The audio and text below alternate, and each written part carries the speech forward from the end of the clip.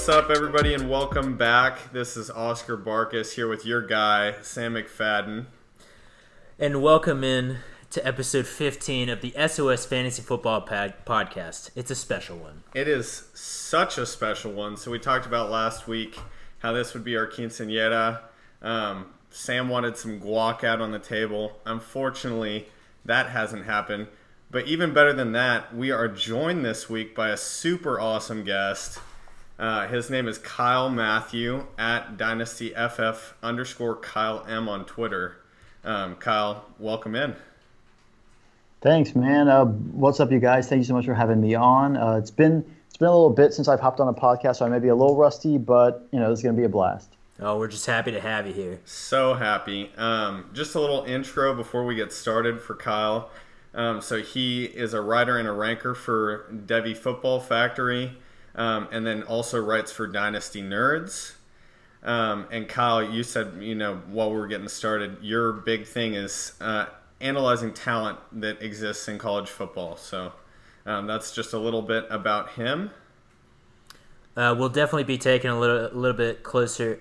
There'll definitely be a little more Dynasty talk on this podcast than we're usually used to, which I'm a little excited for. We don't talk about it very often, so we'll hop into some quick questions before we get to our news section. Yeah, so just before we run through those, I'll kind of talk through what we're going to do this episode. So like always, we've got our news sections and then our big segment today. We're going to talk through some of the biggest Week 12 games. We're not going to get into every game, just the 6 that we think are the most impactful as far as fantasy goes, and then really as far as the NFL goes.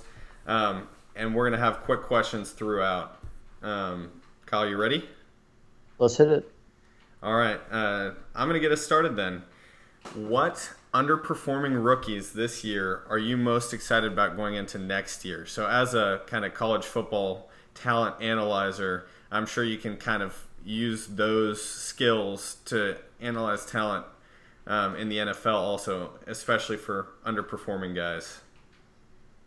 Yeah, well, one thing that's kind of a strategy of mine in Dynasty or fantasy football in general is the players that I target the most are day 2 wide receivers, meaning they were drafted in the second round or third round of the NFL draft. I'm looking for underperforming rookie receivers drafted on day 2 in their second year. And I know that sounds a little specific, but my main 3 guys heading into this year were James Washington, which hasn't gone so hot, but he's been pretty productive lately.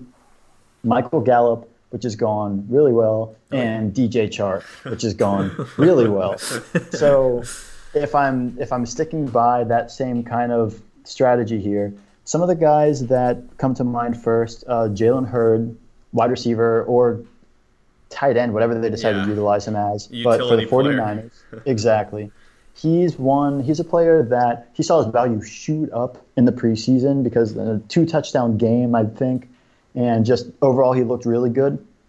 Got injured, and everyone has thrown him to the wayside. I mean, he can be had for dirt cheap. Andy Isabella is a receiver who I wasn't too high on coming out of college. He was great from an analytics perspective, but from a tape perspective, it seemed like every single ball he basically hit him in the chest, and then he'd trap his arms against it. So that was definitely a big thumbs down for me. But he's a target just based on his price, draft capital, offense. The big one for me, who I expect to not make the DJ Chark jump to year 2, but maybe like a Michael Gallup light sort of jump into year 2, is J.J. Arcega-Whiteside, wide receiver for the Philadelphia Eagles. He was drafted in the second round, and I know he has had a pretty underperforming year, but I expect him to bounce back because he was a little raw coming out. He was a bit raw as a route runner. He refined but raw. He was really a big-bodied threat in college, but he showed that he had the route running ability. Like maybe he'd have 3 plays in a row where he'd look a little sloppy on his routes, but that 4th play, he'd get on the defender's blind side, just beautiful route. I mean, he showed lots of promise in college is really all I'm saying here. So in the pros, he hasn't really made that leap this year, but that's why you give wide receivers a couple years to, kind of develop. So those 3 guys are the main 3 that I'm targeting with focus on J.J. Arcega-Whiteside. I like the Arcega-Whiteside pick. That the whole Eagles offense, I feel like this year has been such a disappointment. It's been very weird. You know, they looked great first game. Djax got hurt, and that offense has been hurting the rest of the season. I think I've seen it out on the field in the NFL this year. Exactly what you're talking about. Every once in a while, J.J. Arcega-Whiteside is out there, and you're like, holy crap, so this guy's really talented. Yeah. Yeah, so and he's got huge hands. I mean, he can catch almost anything. His wingspan's huge. I think that's a good pick. Of your three that you mentioned, I really like you mentioning Jalen Hurd. I saw you tweeted about him in the last few days. I loved him coming out of Baylor, especially because he used to be a running back at Tennessee. So it's, I mean, like we mentioned earlier, he's a utility player. I'm excited to see what Shanahan can do with him next year. All right, so my first question of the day today is, if the rookie draft was today, in Dynasty, of course, who are the top 3 guys you're looking at? And if they were to go to a certain team, which team would you like them to end up on? See, this one's tough because I've kind of flip-flopped a little bit on my 1 and 2. But right now at number 1, I have DeAndre Swift, running back out of Georgia. And I don't really want to say anywhere would be a good fit, but it honestly feels that way at this point. Any team that DeAndre Swift lands on, he's going to immediately be an RB1 in Dynasty, probably an RB1 in redraft. If we're talking about teams that he could possibly land on, I almost feel like it's cheating to say the Chiefs, because that would just be unreal. So nice. So I'll say a team that would be amazing, but not quite on that level. I'll go with the Texans here. Carlos Hyde has been shockingly really surprisingly solid this year. good. Yeah. Really. I want to say he's definitely a top 24 running back, and he had an okay performance last night, Thursday Night Football. Mm-hmm. I mean, DeAndre Swift in his offense, just a cheat code. Looking at second overall, this was a player that I had at my 101 up until really, really recently, probably a week ago. Jerry Jeudy. Yeah. And yeah. I mean, I know there's some concern with him being sort of outproduced at Alabama, not even sometimes being the best or second best wide receiver on his team statistically. But I mean, what more could you ask for? I mean, just turn on the guy's film, watch him play. I mean, route running is the best I've seen since Amari Cooper. I mean, hands, incredible. He's not a huge receiver, but his contested catch ability is up there with the best in the class. He is just unreal from a talent perspective, and this may be little New York Jets bias, homerism coming in, but I think he would be such a great fit with Sam Darnold, because we've seen Darnold regress a little bit into year 2, but I mean, no offensive tackles, really not much talent receiver. I mean, Jamison Crowder has by far been the best receiver for Sam Darnold this year. And that just can't fly for a second-year quarterback that's kind of been struggling with confidence, accuracy. So I think Jeudy would be a fantastic fit in New York. Number 3 overall, my 103, I have Jonathan Taylor. I am worried a little bit by the – he's so good. I'm a little worried with the insane usage he's been getting at Wisconsin. Yeah. But, I mean, I turn on the film with this guy. I just see Nick Chubb slapping me in the face. I mean, so incredibly similar. I think with Mark Ingram kind of getting up there in age, thinking that Justice Hill could be a solid backup, I think Jonathan Taylor would be, a cheat code. With Lamar Jackson at quarterback, with the way he's been playing, I think Jonathan Taylor could immediately slot in, and this may sound crazy, but I think he could immediately slot in as one of the better, if not one of the best, pure runners in the NFL. Really? Right away. I mean, I think he's more talented than Swift purely as a running back. Swift is too good in the passing game, and that gives him the pretty definite RB1 slot. But Jonathan Taylor is just so talented from a pure running perspective. I mean, a lot of people say that Nick Chubb is, just as a pure runner, top 3 to 4 in the league. Mm-hmm. I think Taylor is right up there with him. And that sounds crazy, but I do. So I think Baltimore, him with Lamar Jackson, would just be unreal. Jeez. Yeah, so you mentioned Mark Ingram getting up there in age and it's been a little evident this year. He still looks good. He still looks fresh off cuts and stuff. But you watched Gus Edwards slide into the game. I mean, last week against the Texans, when he had that super long run, I think, especially if they clear out some room in that running back room, Jonathan Taylor could be like Gus Edwards when he's got an opportunity, because I feel like Gus Edwards is one of those guys too, from a pure running back perspective. And Jonathan Taylor is obviously even better than that. So I like that pick. I also like Jerry Jeudy, what you mentioned about him, especially if the Jets get rid of Robbie Anderson, which I have to assume that's happening. Yeah. They tried to trade him at the deadline. They couldn't get anything for him. I assume he'll be on a different team by the end of the year, or by the start of the next season. As a Jets fan, do you have anything to say there? Off-field stuff aside, because I think everyone knows that Robbie Anderson gets himself into trouble. Right. But on the field, I really like him paired with Darnold. As a Jets fan, I just love the contrast of, Jamison Crowder running the 5-yard slants and Robbie Anderson basically going deep. I really like that combo for Sam Darnold. I feel like that's great for his development, and it's a little disappointing that Adam Gase has kind of come in and halted that development, because I feel like those could have been two great connections, Darnold to Crowder and Darnold to Anderson this whole year. Yep. If I had to guess, I would say he's gone, just because they've actively tried to shop him more than once in the past year or two. They're just they're not drawing up plays to use him. Yeah. Mm-hmm. It's it's so sad. Personally, I mean, we've talked about Adam Gase on this podcast before, but I just think there's other people that could be much better suited for that job than Adam Gase, in my opinion. Agreed. To say it lightly, as a Jets fan, trying to be nice. Well, we'll move on to our next question. And for me, who is next year's Dalvin Cook and next year's DJ Chark? So just before we answer that, I give a little reasoning behind those two names.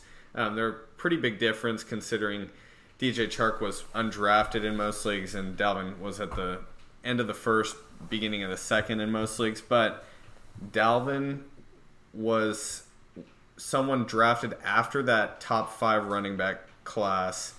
People were nervous about him, and he has been so electric. I mean, behind Christian McCaffrey is the next best fantasy football player this year. Yep.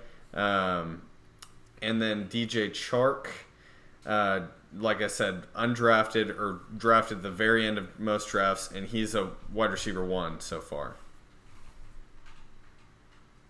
All right, well, to start with the Dalvin Cook comparison, I'm going to go with someone who I had really high hopes for entering the year and has not really followed through, except for the past few weeks he's been solid. I'm going with Joe Mixon. I was hoping you'd say that too.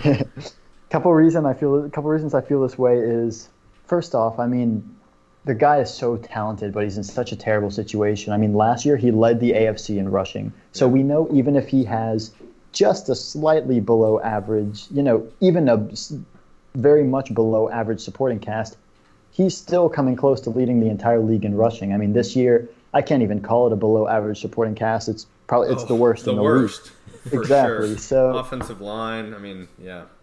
Oh, it's terrible. But next year, I'd bet everything I have that the Bengals are going to have the first overall pick, probably take Joe Burrow. Yep. I think he's going to be a solid fit there.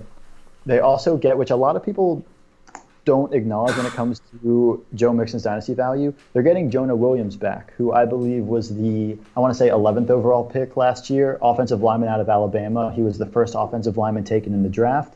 So he's huge for this rushing attack. Mm-hmm. And not to mention the fact that front office knows that they need to address offensive line. They know that this offense runs the best, which isn't saying much, but it runs the best when Joe Mixon's getting going. Right. So we get a new quarterback in there with the first overall pick, basically a first-round offensive tackle who's just been on injured reserve all year, and any free agent additions that they would make at maybe receiver, offensive tackle, those reasons. That's why I think Joe Mixon is the odds-on favorite for me to be the next Dalvin Cook. I wouldn't, if you told me right now that Joe Mixon is going to be a top 5 running back in 2020, I would not be surprised at all.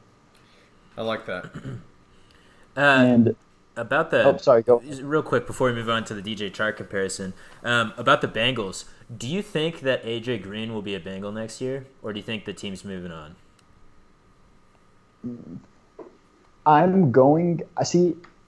hate trying to predict these things because there's so many factors that I just have no idea. So many factors. Plus, the Bengals office is just there's a lot of rung going on over there. Oh yeah.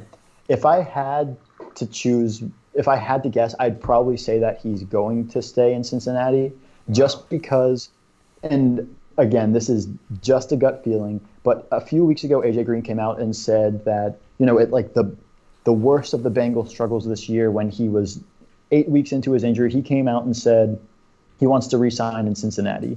And I know that's the usual chalky answer, but even in this case, who would openly admit that they wanted to stay in Cincinnati? I mean, seriously, if he would have come out and said, I don't know, we'll see how things go, then everyone would have been like, oh my gosh, I'm surprised he didn't say he wanted to just get out of there. But he actually said he wanted to re-sign, which, again, may not actually be true, but the fact that he even said it on the worst team in the league makes me think that, okay, maybe there is something going on there. Yeah, and then you have to take into account he's been hurt all this time. How many teams are willing to give him big money? The Bengals might be one of the only teams to do that, so I could see that. DJ Chark-wise? Yeah, moving on to the DJ Chark comp. This one, and again, I'm a Jets fan, not a Bengals fan here, but I'm going to go with Tyler Boyd here. And I'm not doing this intentionally. I'm not sticking to this Bengals theme. But I thought of these two names. I wrote down these two names, and I didn't realize until 5 or 10 seconds afterwards. I was like, oh my gosh, am I really focusing on the worst team in the league that's going to make the biggest stride next year? But I love Tyler Boyd as a player. He's only 25 years old. He is a player coming out of Pitt that I really, really liked coming out of college. That was when I first started really getting into the whole Devy aspect. His first 2 years struggled pretty mightily. Third year, he had that typical, third-year breakout, 76 receptions, over 1,000 yards, 7 touchdowns. Huge. So I'm coming into year 4 thinking, okay, this guy's going to be a PPR monster. I could see 85 catches, 1,200 yards with AJ Green possibly getting banged up, maybe around the 7-touchdown range. I thought that was right. Well, he has disappointed big time, but it's not his play. He started off the year strong. After a few weeks, I want to say after 3-4 weeks, he was a wide receiver 1. He was a top 10 wide receiver, actually, in fantasy. But ever since then, the offense has just gone downhill. Dalton's been replaced. I mean, they have Ryan Finley in there. Offensive line's falling apart. I mean, there's nothing's going right for that team. So next year, we're guaranteeing basically that a quarterback's coming in with likely the first overall pick.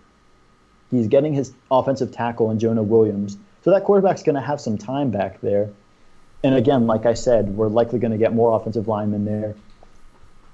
I think that Tyler Boyd is going to have the biggest jump heading into 2020 because, and one thing that I really focus on, I put a tweet out about this the other day, is let's say you hate Tyler Boyd and think he's going to be terrible next year and whatever. Let's say you just don't like him at all.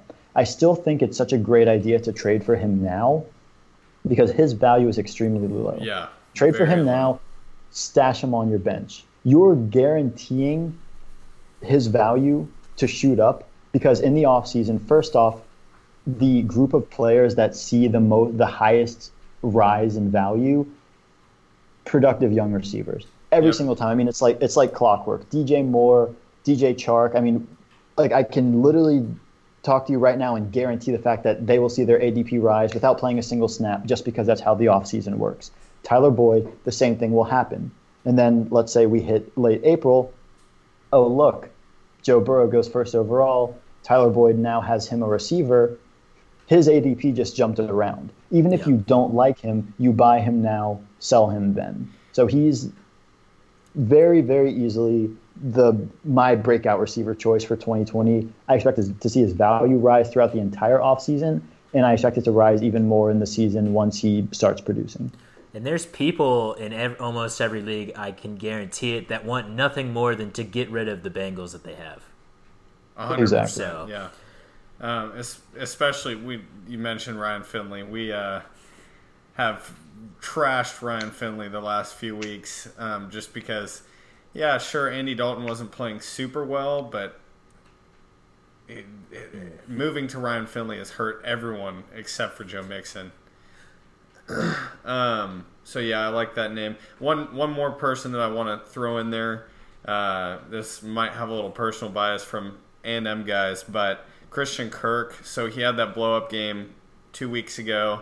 I think that the further chemistry he develops with Kyler, the offense gets better. Another year with Cliff Kingsbury, I think that he's another guy that could see his value jump going into next year's drafts. I believe No, it. I love that call. I do. I like that a lot. I'm a big Christian Kirk fan. Even especially, I mean, Larry Fitzgerald might not be a Cardinal next year. He might retire, and if he retires, it's Christian Kirk and a bunch of second-year receivers they're trying to figure out. Probably Andy Isabella as the second guy behind him. So get him while you can.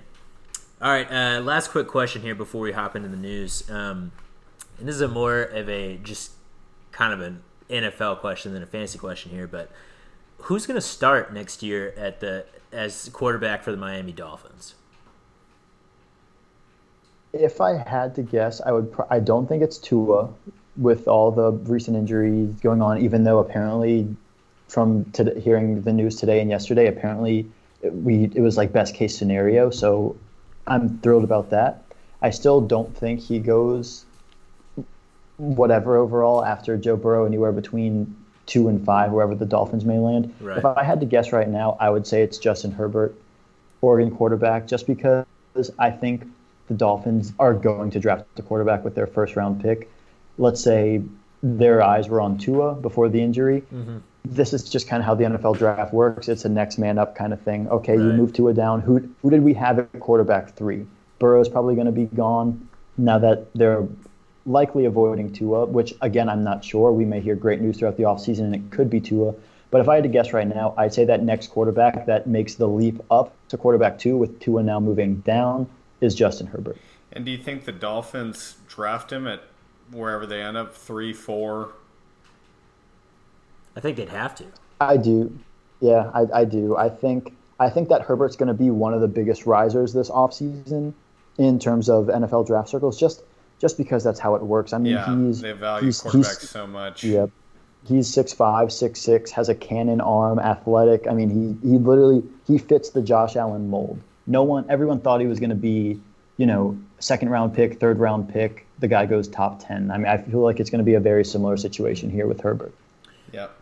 There's been a lot of talk recently about them maybe going after a Chase Young or someone like that. And first of all, I don't think they'll have a high enough pick to get Chase Young.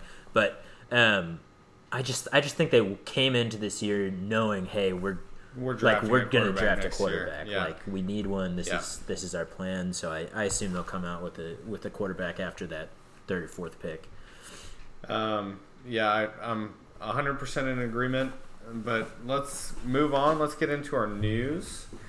Before we go individual player injury news, remember that Arizona, Kansas City, the Chargers, and Minnesota are all on bye this week. So tons of fantasy players. Last set of bye weeks.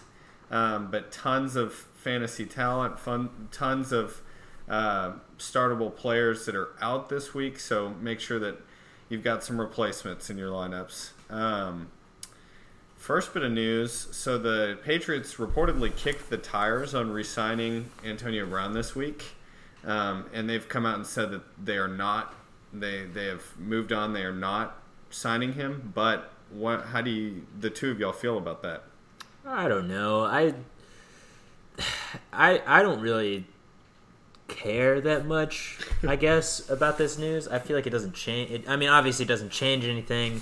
All it tells us what we already knew. The Patriots' offense is not broken, but it's hurting right now, and they need to find some help. So, Kyle,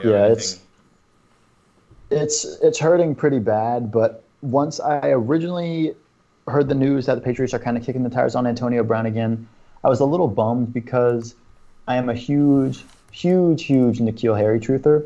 So once Antonio Brown left town, Josh Gordon left town, Mohamed Sanu's been kind of hobbled with an injury, Philip Dorsett's been hurt. I was like, okay, like this is it. This is what us truthers wait patiently in the shadows for. This is going to be the game where N'Keal Harry puts up 5 catches for 75 yards, something like that. Right. Once I heard that AB was kind of in talks with the Patriots, I was a little bummed first off because the guy just kind of drives me nuts, and Us too. yeah, and second off just because I really want to see Harry get a shot. So I'm pretty happy to hear that Harry could possibly run as the wide receiver 2 behind Edelman. So that's something I'll be watching very, very closely, and probably one of the biggest storylines for me heading into Week 12. Right. For sure, yeah. Especially playing the Cowboys, so that'll be a good game. See how he performs. Now we'll get into some injury stuff. So the Steelers' big names, both Juju Smith-Schuster and James Conner, have both been ruled out. Some big names for the Falcons: Austin Hooper, Devonta Freeman, both out. And then 49ers, their top 3 receiving options: George Kittle, Emmanuel Sanders, and Curtis Samuel. Deebo Samuel, sorry, are all questionable. So any reaction from either of y'all there?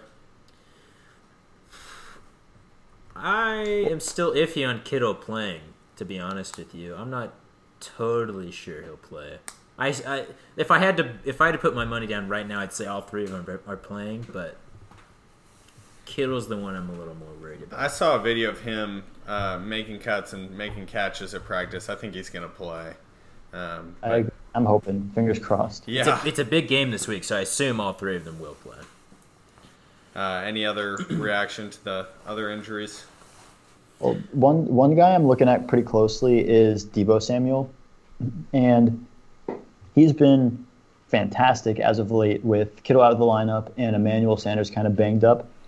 I love him for the rest of the season, mostly heading into 2020, but this injury really concerns me because he had lots and lots and lots of injury troubles in college. Yes. So my main hope for him was, okay, I don't even really care if he produces at a high level, which he has been lately, but stay healthy. Yeah. Exactly. And he hasn't. And that really worries me. That's one thing that I find that it's not too difficult to take advantage of in Dynasty is a lot of people aren't aware of basically tracks of injuries in college for players because a lot of people don't really follow a ton of players in college. So once they get to the NFL, it's kind of a clean slate for a lot of people.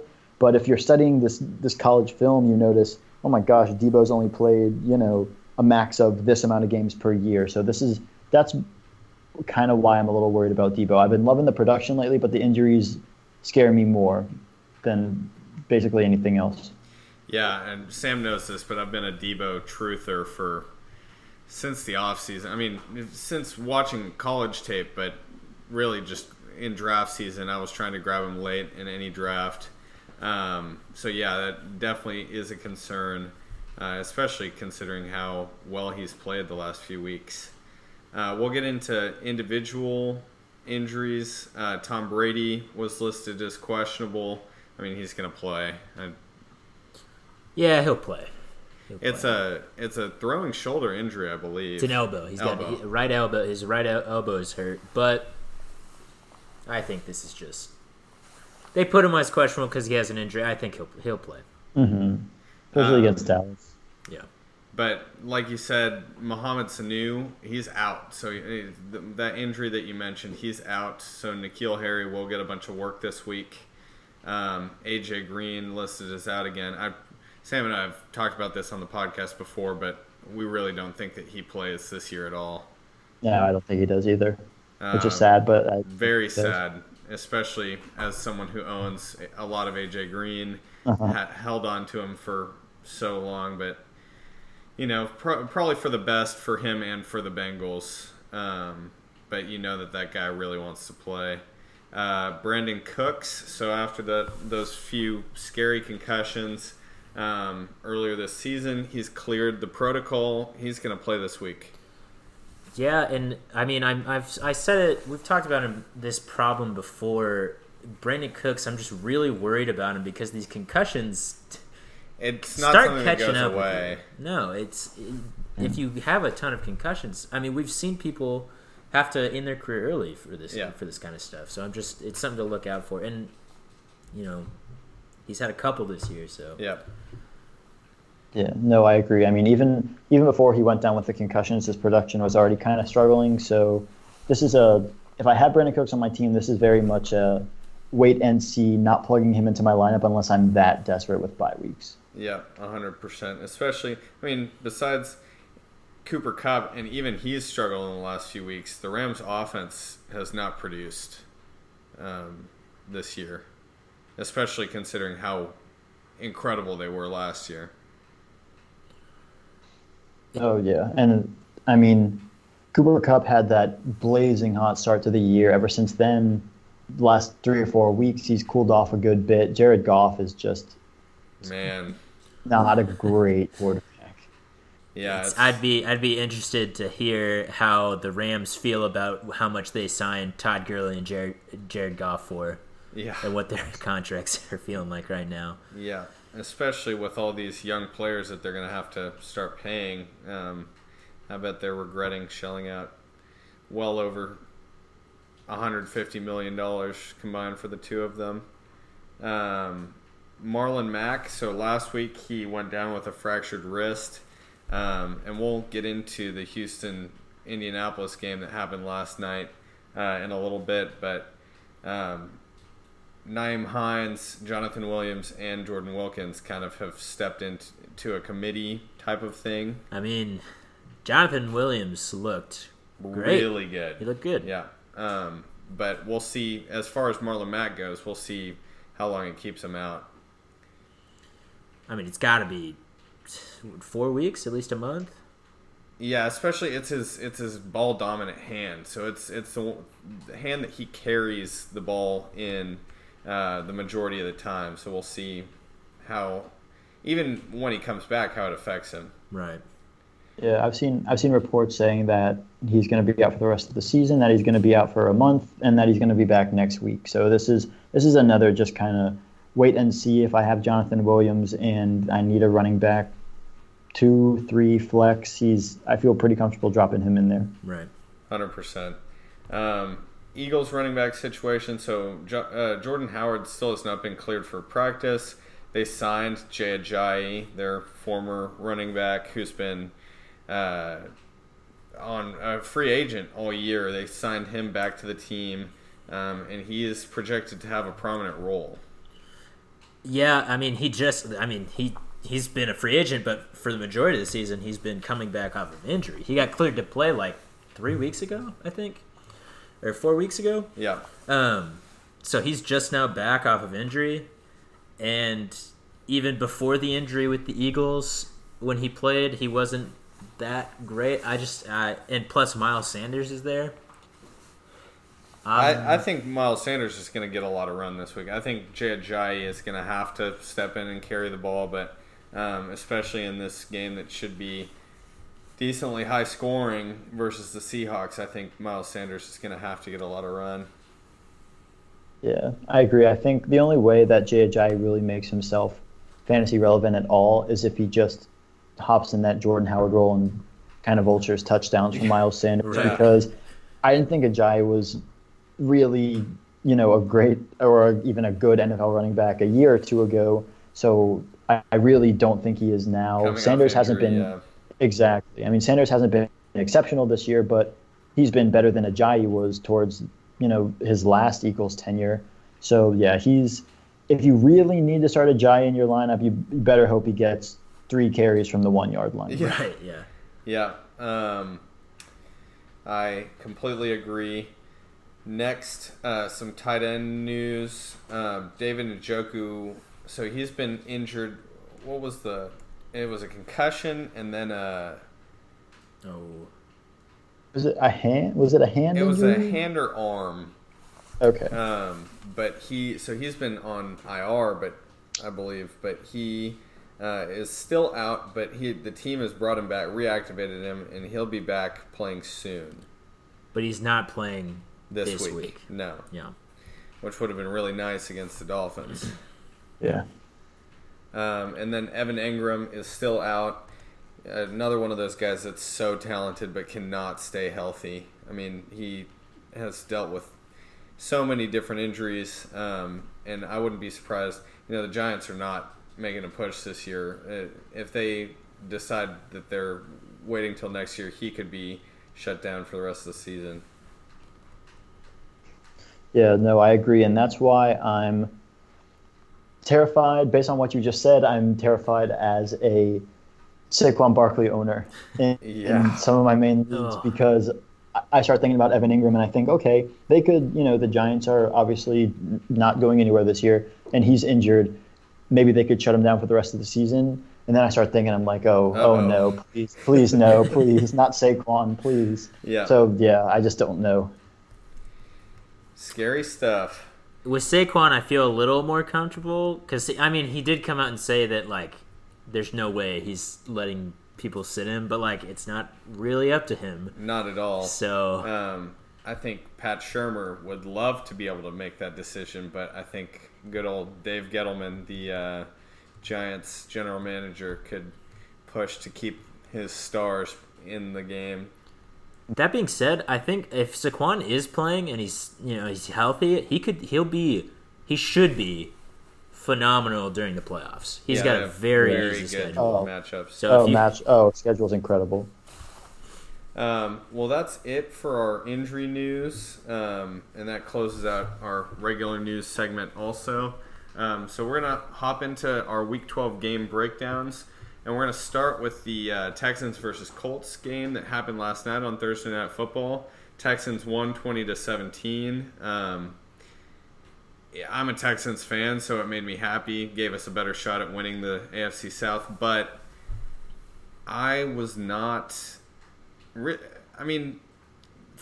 the Colts side, Jonathan Williams had himself a day. On the Texans side, DeAndre Hopkins finally had a big game. Huge game. Will Fuller stepped back into the lineup with a huge game, but I wasn't super impressed by either team's play last night. I was looking, and a lot of people were talking about how Deshaun Watson, whenever he has a really bad game, he almost always comes back the next week and is great. And I didn't think he was great last night. I thought he was good. He was he played well. He played well. He won us the game, but I agree. Yeah, and just I know it's such a rare occurrence, and I know it's probably frustrating as a Texans fan, but a healthy or semi-healthy Will Fuller is so huge for Deshaun Watson. It's so huge. Yeah, it has been very infrequent that we see that, but I was just very surprised by the Colts game plan last night because the Texans are a pretty good run defense. It didn't look that way last night, and they have one of the worst secondaries in the NFL. Teams have torn through the Texans using the passing game, and the Colts did not use that at all last night. I think some of it was they were bringing back T.Y. Hilton, and T.Y. Hilton only got 6. They threw 6 balls to him, but maybe they were easing him back in a little bit.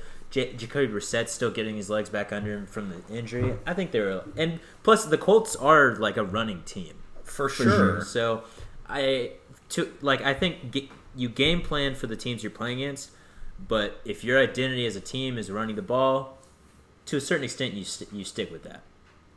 Yeah. Especially with this offensive line that the Colts have. You trust that opinion. You could toss, I don't know, I could toss my physics professor back there behind the Colts offensive line and he'd average 3 yards per carry. Right. Quentin Nelson's an absolute animal, best guard in the entire league. Mm-hmm. One of the best players, period. Oh, yeah. Hands down. Speaking of the running game, Sam had a quick question for you that I said we should move into this segment. Ask it? So it's just about Jonathan Williams. what kind of confidence you have for him until Matt comes back. Do you view him as an RB2 or RB3, or is it based more on matchups, or what are you thinking moving forward? Well, up until Matt comes back, I think that he's someone that I'd feel relatively comfortable plugging in as a mid to low end RB2, and it's not really matchup based because he's not someone that's probably going to be getting 10 to 12 touches per game. I mean, he had 26 carries and 3 targets last night. He was getting red zone touches. He was all over the place. So purely due to usage, basically no matter who they're facing, if I am confident that Jonathan Williams is going to get over 20 opportunities in a given game, that alone, no matter basically what running back you are, behind that 20 touches, behind that offensive line, I think definitely garners mid-range RB2 status. Absolutely. We've said it a lot over the season. It's opportunity over talent in this game. And that's about as good an opportunity as you can get. Colts running back getting 20-plus touches a game, 100%. We'll go ahead and move into our next games now. We're going to be talking about what we feel are the top 5 most exciting games looking into Week 12. And those are the Eagles versus the Seahawks, the 49ers versus the Packers, the Saints versus the Panthers, Patriots versus Cowboys, and Rams versus Ravens. So we'll start. The New Orleans versus Carolina game is one of the 12 o'clock games. So why don't we start there?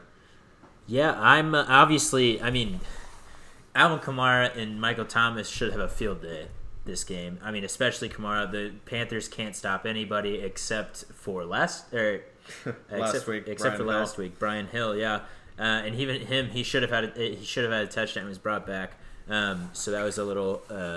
It made him look a little bit worse. But Alvin Kamara should have over 20 points. Same with Michael Thomas. They're both just about matchup proof. Yeah. But this is a pretty nice matchup. And then on the other side of the ball, Christian McCaffrey. He's a world beater. Last week again, their team scored 3 points. They almost got shut out. Basically, he was the number one overall running back. He was the number 1 running back on the week. So, well, Kyle, you're just about the biggest DJ Moore fan on the planet, judging from your Twitter. Do you have anything? How do you think this game goes for him? So I think, oh man, see, if you weren't, I was just about to hop right into the DJ Moore. So thank you for giving me that nice intro. DJ Moore, I'm not really sure what the status is right now of Lattimore's injury. But I know that DJ Moore operates for the most part out of the slot, so I feel like he wouldn't necessarily face that cornerback one coverage anyway. I mean, just looking at this guy, just if you don't mind, if I just gloat about my guy for a second. You go off on your tangent. Yeah. I mean, he's 22 years old, first round draft capital in the NFL. He's on pace with Kyle Allen at quarterback and Christian McCaffrey taking 30 touches a game. DJ Moore is on pace for 100 receptions, over 1,250 yards. Unfortunately, in touchdowns, he only is on pace for 2 touchdowns. That is because he hasn't really established himself as a red zone presence and because they have Christian McCaffrey. But 100 receptions and 1,250 yards is the quietest 100 reception season of all time. Yeah. He's had 7 or more receptions and 95 or more yards in each of the past 3 games, which is, wide receiver 1 status. He's fantastic.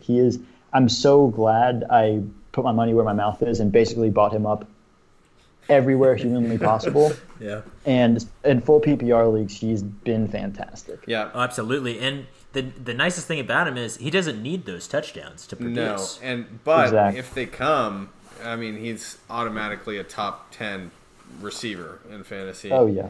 No doubt. I think that the Saints, going back to the game as a whole, I think that the Saints blow out the Panthers, especially with how poorly Kyle Allen has played the last few weeks. And I do believe that Marshawn Lattimore is coming back this week.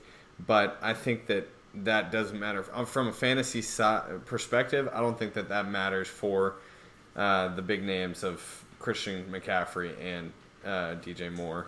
Agreed.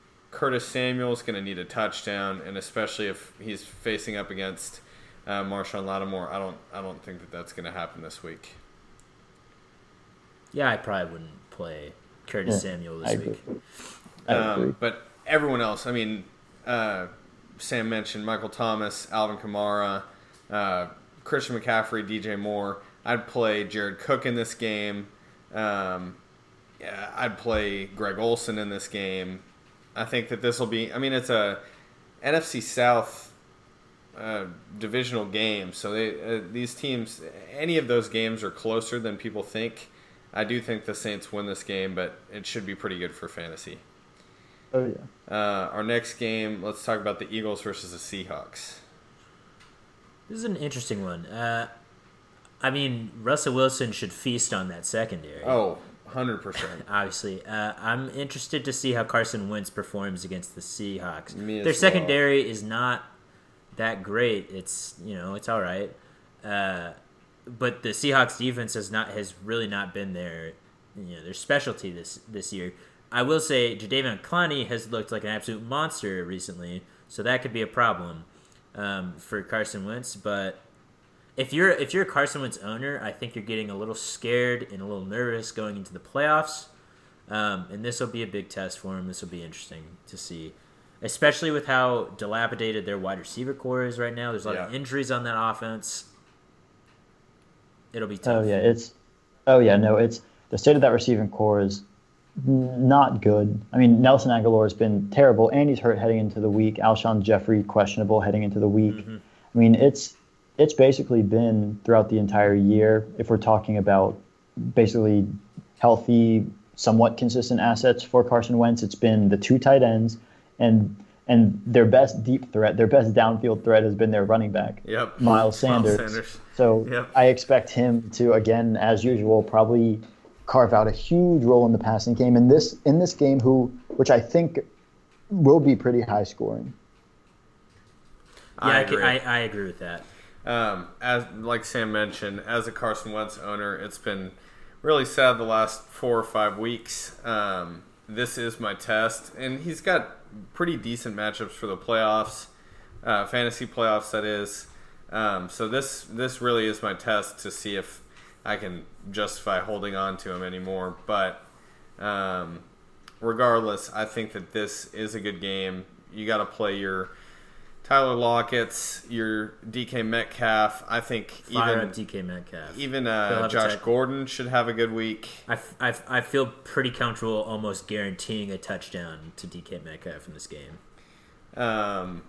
Chris Carson's been playing. He's another one of those guys that's been quietly having a great season.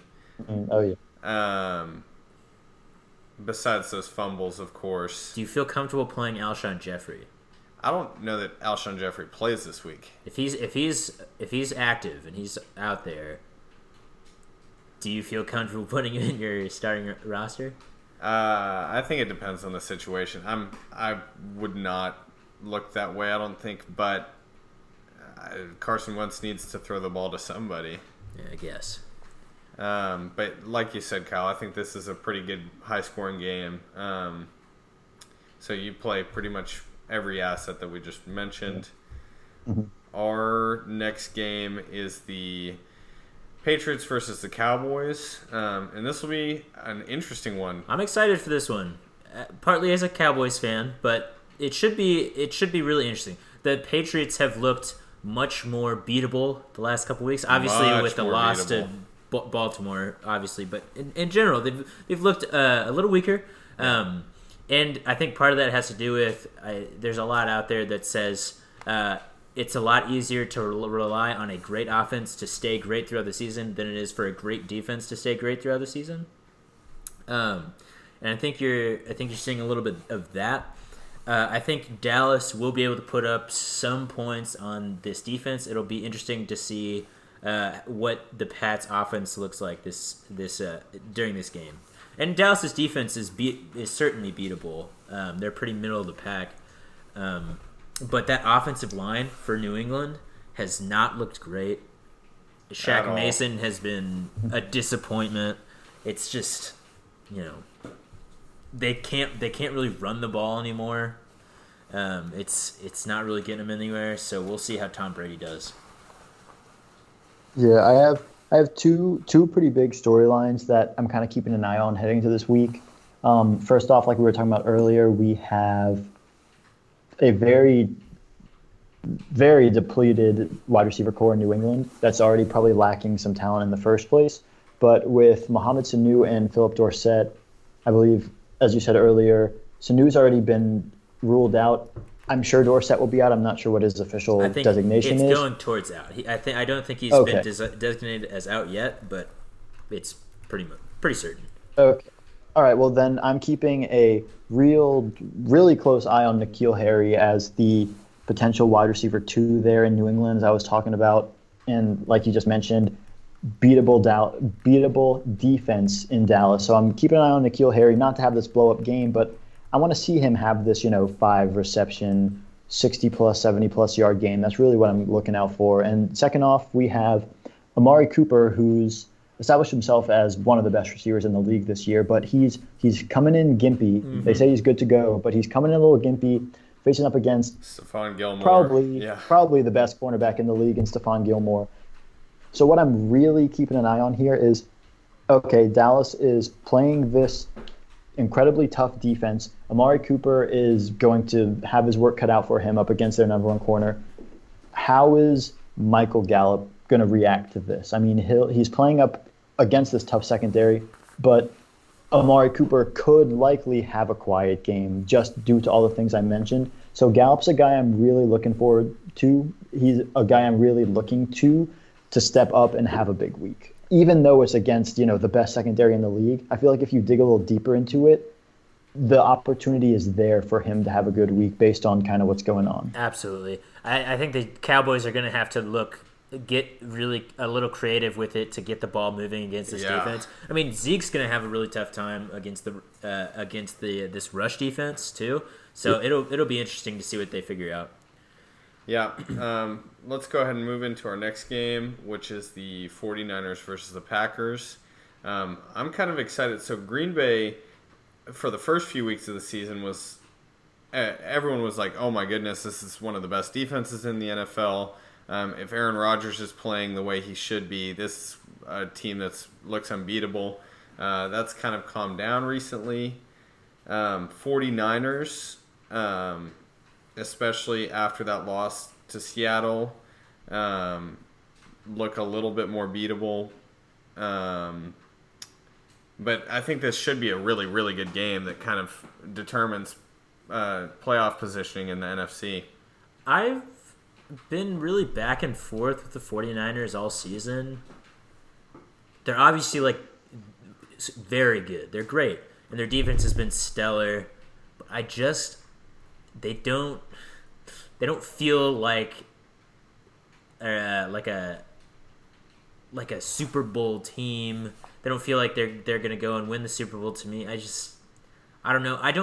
I mean, Garoppolo has looked a little better in the past couple weeks, but that was against the Cardinals, really. And I don't put a lot of faith into that. And I still have a lot of questions about him. I don't think I'd play him in this game for sure, especially with basically every passing option coming in questionable. I don't know. What do you think about Garoppolo, Kyle? I mean, he has some games that look so terrible if you're watching the game, but he ends up stuffing the stat sheet at the end due to pure volume. But he's had some really ugly games and some really ugly throws. And in all honesty, he should probably have 6 or 7 more interceptions on the year than he does right now. Yeah. Because it seems like a lot of his picks, maybe this was just recency bias in the past week or two, but I mean, against Seattle on that final drive, I'm pretty sure he had 2 dropped interceptions in 3 consecutive throws. Yep. So this is what I'm kind of thinking about the 49ers as a whole. I think the reason I'm kind of bullish on them as a Super Bowl candidate is because if they jump out to an early lead or are playing in even a close game where they're trailing by 1 score, I think the defense can do enough to hold the other team to minimal offense, and Jimmy Garoppolo can do what he can to manage the game and pull out a win. But if this team is going up against, we'll say the Ravens in the Super Bowl, and let's say that the Niners defense is struggling, Lamar Jackson is rolling, and the Ravens jump out to a 17-point lead in the third quarter. I just don't think that Jimmy Garoppolo is the quarterback that can come back. Yes, I think he can manage a game. I don't think he can lead a comeback. He strikes me as a bit of a better. It's a Blake Bortles-esque situation, but he's better than Blake Bortles. Yeah, I would. Sure. Yeah, I get that. I would compare him to another former 49ers quarterback in Alex Smith. I mean, Alex Smith is a great game manager, but like you said, with the 17-point lead, it could never make that kind of comeback. Mm-hmm. I think Jimmy G is very similar to that. But from a fantasy perspective, you're going to play everyone in this game. I mean, Aaron Rodgers has been really disappointing lately. This is a great 49ers defense, but you got to, I mean, he's one of those guys that you're trusting he can have a QB1 week. One guy I'll put a caution around is Aaron Jones. I mean, he's had a lot. Aaron Jones has made his bread and butter off of just crazy amounts of touchdowns, more than he should be scoring probably. And I think that comes to a halt. He's still going to be a great asset for the rest of the season, but he's going to have a really tough time this week. And I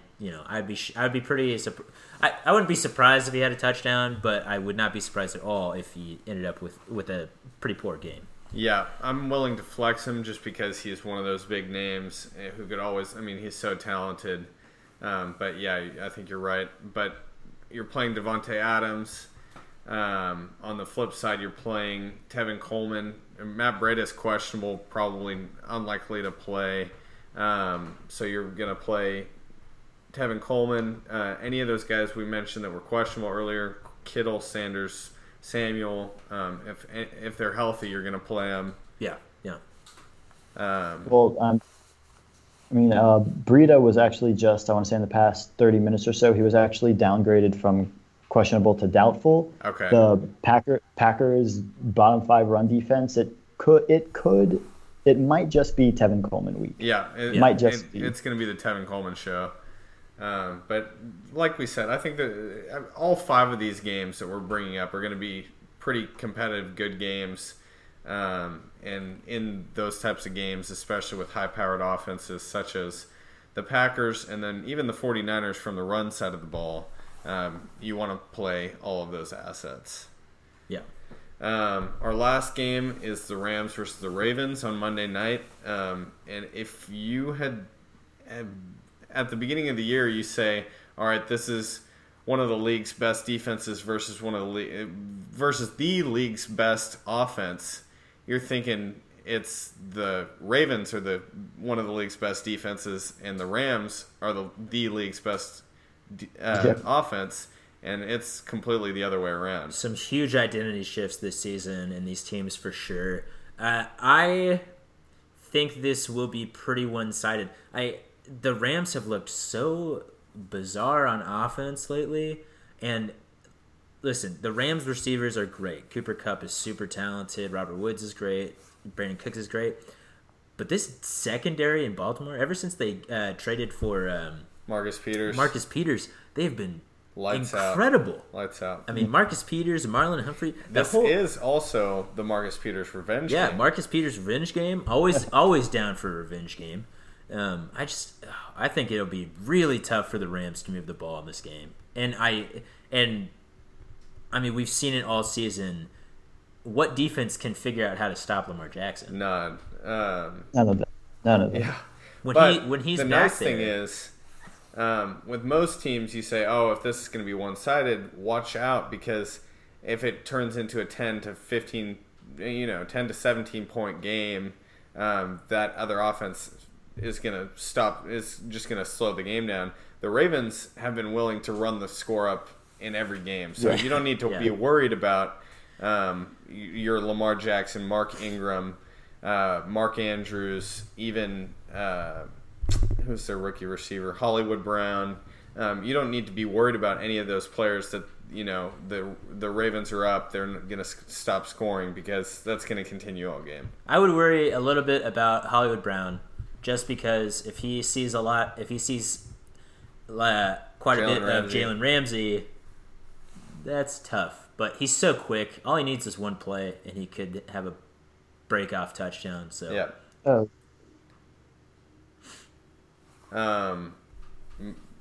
Kyle, do you have any other things to say about this game? Yeah, well, gosh, I mean, besides just the drop off of a cliff of the Rams offense, and I mean, I would normally say, yeah, you're starting Todd Gurley, you're starting Cooper Kupp, but you might not be. I mean, Gurley's been solid this year, but nothing spectacular. He's had games where I think he had 17 touches last week, and he's had games where he's had single-digit touches. So really, I'm not sure what to do with him. And Cooper Kupp was, I want to say, the wide receiver 2 through the first 8, 9, maybe 10 weeks of the season. He's just kind of fallen off a cliff too, just because Jared Goff's game has been so terrible. So I'm still starting Kupp. I'm still probably starting Gurley, but I'm not starting anyone else with confidence. And on the other side of the football, you're probably starting Mark Ingram just because the volume's there, the red zone opportunities are there because the Ravens are scoring so much, and Lamar Jackson is MVP. Oh, yeah, 100%.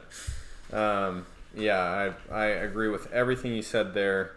But that about wraps up our game breakdowns for Week 12. Sorry we couldn't get to every game like we did last week, but we figured going more in-depth about each game would be more beneficial. At least more interesting. More to interesting, listen to. and especially with you on the show this week, Kyle, we thought that'd be, with the conversation between 3 people, we thought that choosing the 6 top games would be a lot more efficient. Yeah. But before we close it out, we've got some more quick questions. Sam, you want to start us off this time? Yeah, I will. So who is one of the under the radar players that you think will show up most on championship fantasy teams this year? So no Christian McCaffreys or Dalvin Cooks or Lamar Jacksons. We were kind of touching on his name a little earlier, and this guy has been extremely solid this year, but I think he could go from extremely solid to league winner, and that's Chris Carson. Let's say you have a real solid fantasy team, and let's say, your playoffs are weeks 14, 15, and 16, and maybe you have a bye in week 14 because your team is that fantastic, and you're kind of looking for one more piece that can really shore up this roster. Chris Carson has a bit of a tougher matchup in week 14, so I'm not really targeting him for that time of the year, but weeks 15 and 16, the semifinals and the finals. Week 15, he's going up against Carolina Panthers, 4th worst run defense in the league. Yep. So he's going to get some crazy volume in that game because Seattle's going to jump out ahead. So that could be a huge game for Carson. Just when you think it cannot get any better, week 16, your championship week, Arizona Cardinals. Oh, jeez. I mean, another bottom of the barrel defense when it comes to running backs. And I mean, Seattle's again jumping probably out to an early lead in this game. You could easily see him up maybe 10-14 in late second, early third quarter. Chris Carson's going to get 20 plus carries in this game. Chris Carson has gotten 15 plus carries in every single game of this season. He provides one of the best floors in all of fantasy football. Besides the fact that he's had fumbling issues, they are still giving him 15 or more carries every single game. So he's the guy that, maybe if you have a stud roster and you're really trying to shore up a flex spot, he is absolutely the guy to go after. Love it. One guy I'll mention as kind of a, he might still be on waivers out there, is Devontae Parker. Yeah, we've talked about him a bunch. He's been playing great. He's been putting up great numbers with Fitzpatrick under center, and he's got some very easy games all of the playoffs. I think they play the Giants one week. I think they play the Redskins another week, and then I can't remember who they played championship week, but it's one of the easiest schedules in the league. And as long as Fitzpatrick is throwing the ball, I think Devontae Parker could be a fine flex in a pinch on these teams. I was going to say that's the catch-22 is if Rosen becomes the quarterback, which I don't think will happen. No. I think Fitzpatrick will be the quarterback for the rest of the season, but you never know. I'll move on to my question, and I'm going to do my 2 in a row just because I like Sam's last question the best to close out the episode. And this is not targeting. I want to mention that because you're a Jets fan, but who is the most infuriating coach in the NFL from a fantasy standpoint? And you don't have to say Adam Gase, but he's up there. Well, if it's from a real-life NFL perspective, it's Adam Gase. And there's no even comparing it because even if I weren't a Jets fan, I would probably say Adam Gase. But I mean, it's just been the absolute worst. But if I had to pick a coach that's the most infuriating, I almost don't want to say Matt LaFleur because that Green Bay Packers offense has been so solid. But if I'm an Aaron Jones owner, and I'm pretty sure he's top 3 running back on the year, absolute stud. If you have him, you're starting him.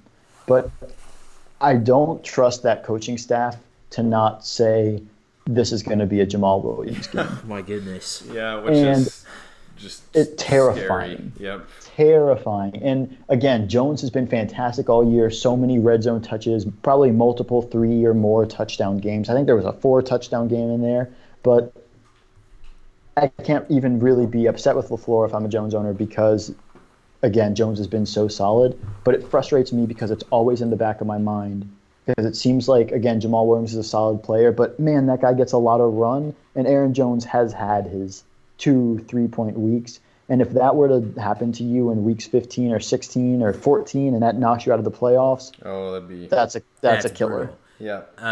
I own Aaron Jones in a couple leagues, and it's definitely every single week. It's like walking on eggshells. You're just hoping. You're watching the TV like a hawk, waiting to see Jamal Williams come out and catch a 10-yard touchdown.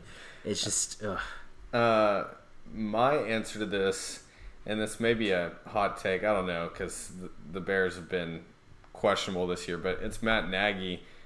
Why won't that guy move on from Mitchell Trubisky? Allen Robinson is so good. Even with a guy like Chase Daniel, I think he would have a much more consistent year this year. I'm not 100% sure Chase Daniel is that big an upgrade from Mitchell Trubisky. And I'm also not... I don't think it's 100% Matt Nagy that Mitchell Trubisky is still there. That's fair. So... Yeah. That's bad situation. Yeah. Bad situation. Yeah. They better move on. They better move on. I sure hope so. And, God, if Cam Newton's on the trade block, if I'm the Bears, I would be willing to give up so much for him if he's healthy. Next question, speaking of quarterbacks, the old class of quarterbacks, Brady, Breeze, Rivers, Roethlisberger, Eli Manning. I made him put that one in there. He made me put Eli Manning in there. Do you think that they all play for the same teams next year? If I'm looking at Brady, Breeze, and Roethlisberger, I'm pretty confident that all 3 of those guys will be starting for their respective team next year. I agree. Especially, Eli, especially because Mason Rudolph has not performed. Oh yeah. I mean, my favorite joke from the whole Rudolph Myles Garrett brawl is that, NFL officiating actually laid down their biggest punishment up against the Pittsburgh Steelers by actually not suspending Mason Rudolph, it's true. But it is just true.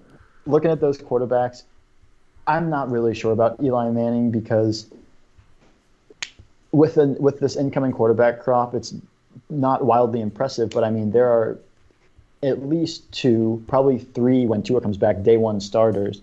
I'm just not sure if there's going to be any team that will throw any money towards Eli to be their starter. Yeah. So I would say he's probably going to be a Giant. Keep backing up, teaching Daniel Jones because they love Eli over in New York. Yeah. Right. And looking at Phillip Rivers, I mean, every single Chargers game has been the same this year. It seems like it at least. And for You know, like his entire career. I mean, it's terrible. It's infuriating. As I'm a huge Keenan Allen fan, Oh, I have yeah. him Yeah. everywhere, so it's infuriating for me. But I mean, close game throughout. Oh, final drive, interception. Yeah. I mean, it's clockwork. So I would guess that Philip Rivers is still the starter for the Chargers next year, but I think that front office has to bring someone in. I think they do. I think I would not be surprised if they bring in maybe not a round 1, but probably a round 2 quarterback to learn under Philip Rivers. Even though he said in the past that he doesn't want to teach a quarterback, he has to if he's going to keep playing this poorly. So that's kind of my prediction on that front. I agree. For Rivers' whole career, it's been the team around him that's kind of disappointed him. First, they didn't have a good defense. Then his offensive line was so poor.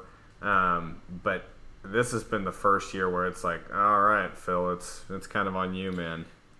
I will say about Philip Rivers this year, especially the last couple of games, I mean, we've gone through it for years watching him throw interceptions, and I love Phil as a personality in this league. It feels different. It feels different. The last 2 games, he's thrown 7 interceptions. Yeah. It's I will say, though, if the Chargers decide to move on, the market will be hot for Philip Rivers. Yeah, someone will sign him. I think for sure. that people think that for the next 2 or 3 years, he's still a above average, if not top 12 starter. You want to? All right, last question of the pod. Who's this year's, as of right now, who is this year's MVP and who is this year's Super Bowl champion? And I'll open it up a little bit. I'll say what's the Super Bowl? What are the 2 teams in there and who wins it? All right, well, looking at NFL MVP, I think it has to be Lamar Jackson right now, but I think Russell Wilson is a lot closer to him than a lot of people are saying. Right. If Lamar Jackson kind of, let's say down the stretch of the season, maybe defenses, even though it's really impossible to figure out because he's so incredible as a rusher, but if defenses just figure out his rushing ability a little bit and force him to throw the ball a little more, I could see him faltering. I don't see Russell Wilson faltering because I think he's that good. So right now I'd have to say Lamar Jackson. And if I had to pick a Super Bowl matchup right now, kind of sticking on this theme, I'm going to go with Baltimore in the AFC. Yeah. And in the NFC, I'm going to go with San Francisco because I think that defense is that good. I think that the defense will carry them through the playoffs. And I think if or when they get to the Super Bowl and they have to go up against the offensive and recently defensive firepower that is the Baltimore Ravens, I think they're going to fall behind, and I don't see Jimmy G being able to keep up. I can definitely see that. I like your answers. Sam, do you want to? Yeah, on the MVP race, I think there's a really good chance Russ could take this back away in the last couple of games of the year. The Seahawks have a pretty tough schedule for the rest of the season, and that could work in Russell's favor if he keeps on doing what he's doing against defenses like that. And then on the Super Bowl deal, I think you have to pick the Ravens right now to come out of the AFC. Also. If you ask, basically, I mean, most anybody around the league right now, they're probably the pick as best team in the league right now. And from the NFC side, the NFC side is much more interesting because I think there's 4 or 5 teams that could come out of there. You could make the case that it's 6 or 7. It's all. I mean, it really comes down to who's hot when and when they. I think it'll be really interesting. San Francisco certainly could make it with that stellar defense. I think there are a couple great offenses in the NFC though that if they, like we said earlier, if they get out ahead of San Francisco, a couple good breaks, it could be really tough for San Francisco to come back. So who's your team? Who's my NFC team? Oh, man. It might be the 49ers. All right. Well, I guess I would have to say the 49ers right now. My answers are a little different. MVP, as impressive as Lamar's been, I think that it's going to be Russ just because he is so efficient and he's been so good. And if, like Sam said, the Seahawks close out the year on hot against these really tough matchups. I think that it's going to have to be Russ. Super Bowl matchup, and like y'all said, I think you have to pick Baltimore from the AFC. The Patriots have slowed down a little bit. The Chiefs need something on defense to be able to make it there. But from the NFC, I'm going to pick New Orleans. I think Drew Brees has come off this injury pretty hot. This offense is getting better and better, not that it needed to. And then Marshawn Lattimore is going to help this defense look even better as the year ends. I like it. I like that call. I'm actually just going to change my NFC team to the Seahawks just for a little bit of parity. Really? And just because I would absolutely love it if Russell Wilson just went Lamar. nuts Yeah. the last couple weeks and carried them to a Super Bowl game. I don't think they'd win that game, but I think that would be awesome to see. Yeah, I agree. Any closing remarks, Kyle? I don't know. That's pretty much it for me. Again, thank you guys so much for having me on. I mean, that was a blast. Like I said earlier, haven't been on a pod in a little bit, but I mean, this was a fantastic little welcome back to the podcasting, world. Absolutely. Thank you so much for joining us.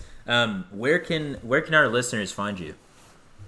Well, you can find me on Twitter at dynastyff_KyleM, and I haven't really been as active in the writing community as I usually am. I usually put out a couple pieces every month, but school's been really crazy. So once it hits January, I will expect, readers or followers on Twitter can expect those articles to start pumping out. Great. Yeah, well, we really, really appreciate you being on this last hour or so. It's been a lot of fun. We put out these episodes every week. Our listeners know that. So we'll see y'all next week. But Kyle, it's been a blast. We really appreciate you doing this. Yep. It's been awesome. Thank you again. Really appreciate it.